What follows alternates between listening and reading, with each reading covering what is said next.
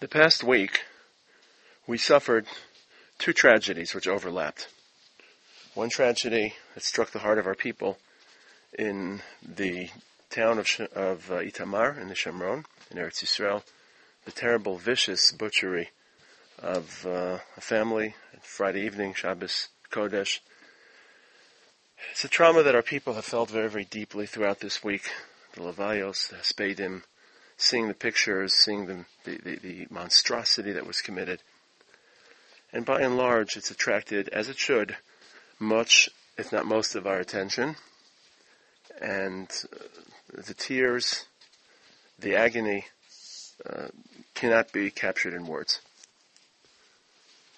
But there's another tragedy unfurling in our world that may have been less center stage, especially in Eretz Yisrael, where we felt the tragedy in Itamar so deeply and so viscerally. And this other tragedy that's unfolding in Japan is one which requires some subtle, nuanced thought. How our response should be, what should our response be? Things that probably are obvious to most, but bear clear articulation and organized attention. First, and of course foremost, our response as human beings, as people who share the planet with other human beings, Jew and non-Jew alike, is one of shock, one of trauma, of compassion, of sympathy, of imagining unparalleled devastation to human lives, not just the loss of life, but the loss of progress and of human welfare and people that are living in conditions that are unbearable, facing crisis that changes minute by minute, day to day, a nuclear crisis that may be very, very, very immediate upon the horizon. And our responsibility as human beings is just to feel their pain and to sense their agony and to daven for them. This past Erev Shabbos in the Beis Medrash of the Yeshiva, it was around 11:30, and everyone was learning, and Rav Lichtenstein instructed us to say a couple Prakim of Tehillim. I didn't see him instructing, but I'm assuming they said Tehillim. I'm assuming Rav Lichtenstein had authorized it or hadn't even instructed it. And Tehillim is generally a device which we employ to deal with personal or national suffering. A person is sick, a person has uncertainty in their life, Am Yisrael is facing a crisis. In a few days we'll celebrate Purim and Megillas Esther, Lech Kenosis Kol HaYehudim, the davening, the fasting. But it's just as appropriate a tool to ask for HaKadosh Baruch Hu's intervention to prevent the loss of any human life. And there's no simcha in Shamayim when human lives are lost, when innocent human lives are lost, even when guilty lives are lost. The very famous medrash about the Yam Suf, that we mute our Hallel on the seventh day of Pesach because the Egyptians, Ma'aseh Yadai Tovim Bayam, the Egyptians were drowning in the sea. So the Malachim wanted to say Hallel, and HaKadosh Baruch Hu claimed, Ma'aseh Yadai Tovim Bayam, my creatures are drowning. Who were these creatures? They were evil, they were oppressors, they were persecutors, they were Paro's henchmen, Paro's revolutionary guard. The world was a better place without their presence. And that is indeed true. Ba'avod Rishayim Rina, when evil people die, there's celebration, but because the evil has been removed from the world, but they're still HaKadosh Baruch Hu's creatures. As evil as they've become, as much as they've degenerated or morally deteriorated, they're still creatures of HaKadosh Baruch Hu. And certainly when innocent people lose their lives, as they did the past week in Japan, and the tolls are still mounting, and not just Japan, unfortunately, we've witnessed the last couple of years, and it's part of the human condition. National devastations, widespread devastations, the tsunami that occurred a few years ago in Southern Asia. So, our first response is one of grief and one of horror. There is no simcha shamayim when human beings lose their lives. To a degree, that's part of our struggle with Islamic terror and Islamic fundamentalism. Islamic fundamentalism doesn't just attack human beings, it assails the presence of HaKadosh Baruch Hu in our world. It is a monotheistic religion, but it's one which portrays God as full of hatred and anger, as if there's celebration in heaven and celebration in the streets of Gaza when little babies are butchered. There is no joy in Shamayim. HaKadosh Baruch Hu is Rachum V'Chanun, Erech HaPayim V'Rav Chesed. And to deny the drachim of Hashem, to deny the ways of HaKadosh Baruch Hu, is tantamount towards denying His presence. It's tantamount to kfir. So even though an Islamic terror, suicide bomber, or a terrorist would claim to be a monotheist, would claim to believe in a God, he's not believing in God. He's believing in some demonized version of God, an angry, hateful God. And that is not the God that we believe in. And sometimes our universalist persona, our universalist identity, is blurred by our focused national calling. We're living back in Eretz Yisrael, Baruch Hashem, and we feel like we're bringing and building a new era, an era of Mashiach, an era of the kingdom of Hashem, an era of utopia. And that's a national calling, and that requires a nationalistic response and a massive investment in Jewish causes and settling this land and rebuilding our people. But our nationalism in no way, shape, or form contradicts or clashes with our universalism. If anything, if you are a true Jewish nationalist and you believe that we have a right and a license to this country, we're laboring, we're working on behalf of an entire planet. L'sakin olam b'malchus Shaddai. Judaism is the only major religion whose endpoint does not entail the conversion of everyone to Judaism or the slaughter of those who won't convert. That is the endpoint of Islam and of Christianity. Judaism's endpoint is that an entire world does not become Jewish, but becomes inspired towards a greater recognition of Hashem through the Jewish experience. And that's the ethic of Or LaGoyim. And for thousands of years we tried to live it individually, individuals living amongst Gentiles, broadcasting whatever messages of morality, ethics, and monotheism we could. But now all of a sudden our nation and our nationhood has given us a broader platform. We're a nation of broadcasters. And it's our job and our responsibility to broadcast this message to an entire planet. And a person who settles the land of Israel and repopulates Jewish history in an attempt to enable and accelerate Mashiach is not only working for the Jewish mission, but the Jewish mission is defined as a humanistic and universalistic one. And sometimes it becomes difficult. Sometimes our hyper-nationalism pushes us unwittingly to situations in which our universal concern becomes a bit effaced. And especially in Eretz Yisrael, we believe every centimeter of this land is destined to be Jewish. There's only one problem. There are other people living on that land, and somehow we've got to find a way to juggle our nationalism and our humanism, our nationalism and our universalism. And maybe at the practical level there are moments of contradiction, but conceptually, they're not just confluent, they cross-pollinate. To be a nationalist, you have to believe that the Jewish calling isn't a bigoted one, or isn't a racist one, but is one that's meant to redeem and to ennoble an entire planet. So certainly when they don't clash practically, when people, tens of thousands are dying in Japan, and hundreds of thousands are facing apocalyptic, cataclysmic situations, our heart goes out, and we say Tehillim. It has to be on our davening and our minds, the same way that personal illness or Jewish calamities are. And that's our first response.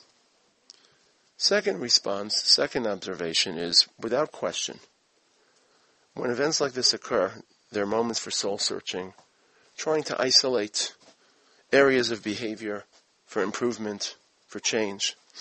And Chazal already speak of this on countless occasions in numerous fashions. For example, the Medrash says that today it's a Medrash in Parshas Bo, there are no Nevi'im, but Hashem sends Yisurim in place of Nevi'im. And a Yisurim, a suffering, a tragedy, either at a personal level or on a collective scale, is meant to awaken people and advance them towards personal improvement. The Gemara says in Brachos that a person who finds Yisurim, who finds himself suffering, Yimashmesh b'maisav, Yifashfesh b'maisav, he should literally comb his behavior with a fine comb to try to locate even the most nuanced areas for improvement. But there's a fundamental difference between that experience on the part of a victim and that experience on the part of a bystander. A victim must absorb that message. If you feel victimized by divine hashgacha, and everything, of course, is divine hashgacha, why is HaKadosh Baruch Hu subjecting me? How can I look at my world and my inner life and find areas for improvement? But for a bystander, start pointing fingers and just glibly assuming it's because of this and because of that, because of this shortcoming and that shortcoming. That, playing God, pointing fingers, is both theologically bankrupt. Playing God, you know the ways of Hashem?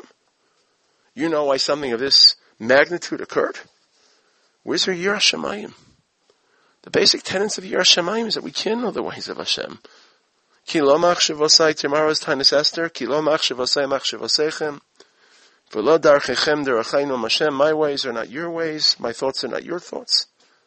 Assumption that you can begin to understand HaKadosh Baruch Hu on the grand scale, that is an abject failure of Yiras Shamayim. And of course, it's not just an affront and an insult to HaKadosh Baruch Hu and a failure of Yiras Shamayim. It's also morally monstrous, morally repugnant to dance on people's graves. As a bystander, watching people suffer, pointing fingers, rubbing salt in wounds.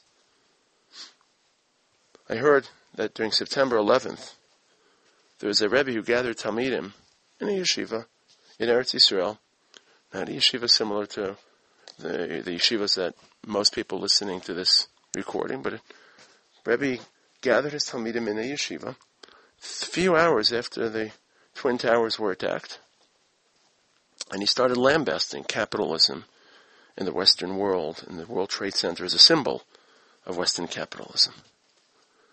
How could he?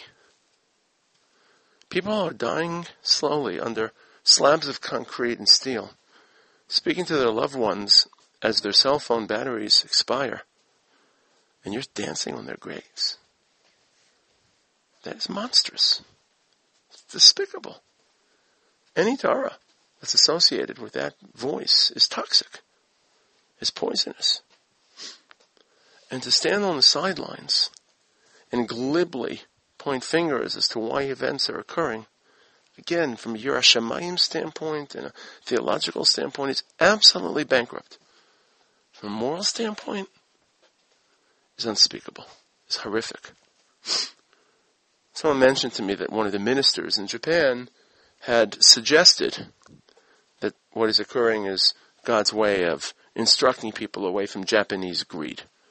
He feels that his Japanese population has become too greedy, and this is God's way of sending a wake-up call. I don't know. Do I know Japan? Have I lived in Japan? Am I a member? Am I suffering along with the Japanese as much as I am emotionally? But am I feeling their pain in a physical fashion? I'm a bystander. I'm trying my best. Perhaps he understands the Japanese culture. I imagine that even in his context it may seem a little glib. But on a personal level, on a collective level, when people are suffering and when they're suffering together, they have the right and the moral responsibility to try to locate areas for improvement. And locating areas of improvement doesn't necessarily mean that you're absolutely certain that there's a 1-to-1 ratio and HaKadosh Baruch Hu or God sent a particular event to repair a particular area, but just a healthy wake-up. HaKadosh Baruch Hu sends these messages and expects us to respond as human beings, and our response can be multiple. You know, when an alarm clock wakes you up, it doesn't wake you up for a particular task. It wakes you up for the entire day. You're sleeping and then you wake up to eat breakfast, to go to work, to learn, to study, to daven. Same way, this is a wake-up call. It's not that HaKadosh Baruch Hu is saying you're suffering because of this reason. It's HaKadosh Baruch Hu waking people up, and each person may find different areas for improvement. It doesn't have to be collective. And that's the second area of introspection. That obviously, when these events occur at any level, they're wake-up calls. But chalila v'chas, that we should descend into playing the role of God in pointing fingers and associating events with specific areas of human failure. And of course, the third aspect for reflection is how fragile the human condition is and how seemingly secure lives we lead or delude ourselves into presuming. The presence of God has been veiled in a world dominated by science and technology and reason. We've brought nature under control. And Japan had seawalls erected, assuming that it could live as an island empire. Just 70 years ago, it was an island empire that almost captured the entire sphere of Asia. So we assume our lives are more stable and invincible. And events like these and similar events remind us of just how fragile we are. as human beings, how dependent we are on each other, and of course how dependent we are upon HaKadosh Baruch Hu. Only secha sheb'chol yom imanu v'al niflo secha v'tov secha sheb'chol eis. And sometimes these wake-up calls are healthy, just to highlight the hand of HaKadosh Baruch Hu in the background, the same hand of HaKadosh Baruch Hu that had authored the Nes of Purim in the background, the Nes of Hester Panim. But not just at a personal level, which is obvious, that suffering highlights the fragility and the delicacy of the human condition, but also at a historic and national level. Sometimes our situation seems dire. Our position in history and in the world of nations seems persecuted. Our enemies rally against us. And we have to operate in that sphere of reality. We have to have a government and an army and politicians, and we have to try to plead our case in the opinion, in the world opinion, and display pictures of the brutal massacre that occurred and how the supposed Arab victims of Israeli aggression are willing to act as beasts and slit the throats of little defenseless babies, which of course would never be in anyone's vocabulary, anyone's imagination. But sometimes when our situation appears to be challenged, and we seem to be fenced in, and we seem to be facing unspeakable odds, we forget that the real turn of history, as much as we try, as much as we have to try, we have to partner with HaKadosh Baruch Hu, the real turn of history is a divine intervention. And that divine intervention can completely reshape our reality, just as it reshaped entire landscapes of Japan. It can completely reshape who we are and how we see the world and how we think of the world, both politically as well as religiously. We live in a world in which the prospect, the notion of mass tshuva, of the entire Jewish population returning to God, it would seem to be inaccessible. It would seem to be unlikely. But divine intervention is only across the next horizon, across the next ridge. It can happen in a flash, and it can completely reshape the world we live in. And we don't rely upon it. We endeavor with all of our might and all of our strength to change our world and to reshape it through human faculty. But sometimes we forget the role of HaKadosh Baruch Hu. And that role of HaKadosh Baruch Hu has to steady, has to reinforce our fortitude and our conviction and our stamina. As difficult and as dire as our situation sometimes seems, it doesn't mean that our ultimate goals and our ultimate salvation, B'dei Hashem, the Yad Hashem, is incapable of changing a world completely and apocalyptically. So these are just some thoughts. I assume that they're fairly obvious, but to have them enunciated in an organized fashion is important, and that our response to this tragedy, along with, of course, the obvious response, Aniyah Ircha Kodem, to the tragedy of a local level, but they should be able to articulate a religious response to some of the events unfolding in Japan. And Amir Hashem, we daven with all of our hearts that HaKadosh Baruch Hu should not take any more innocent lives. And there's no celebration in heaven when innocent people die.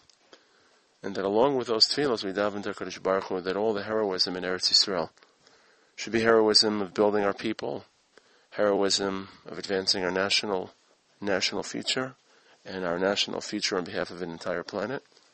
And we should not witness the tsaros, the tragedy, the horror that we witnessed last Shabbos in Itamar.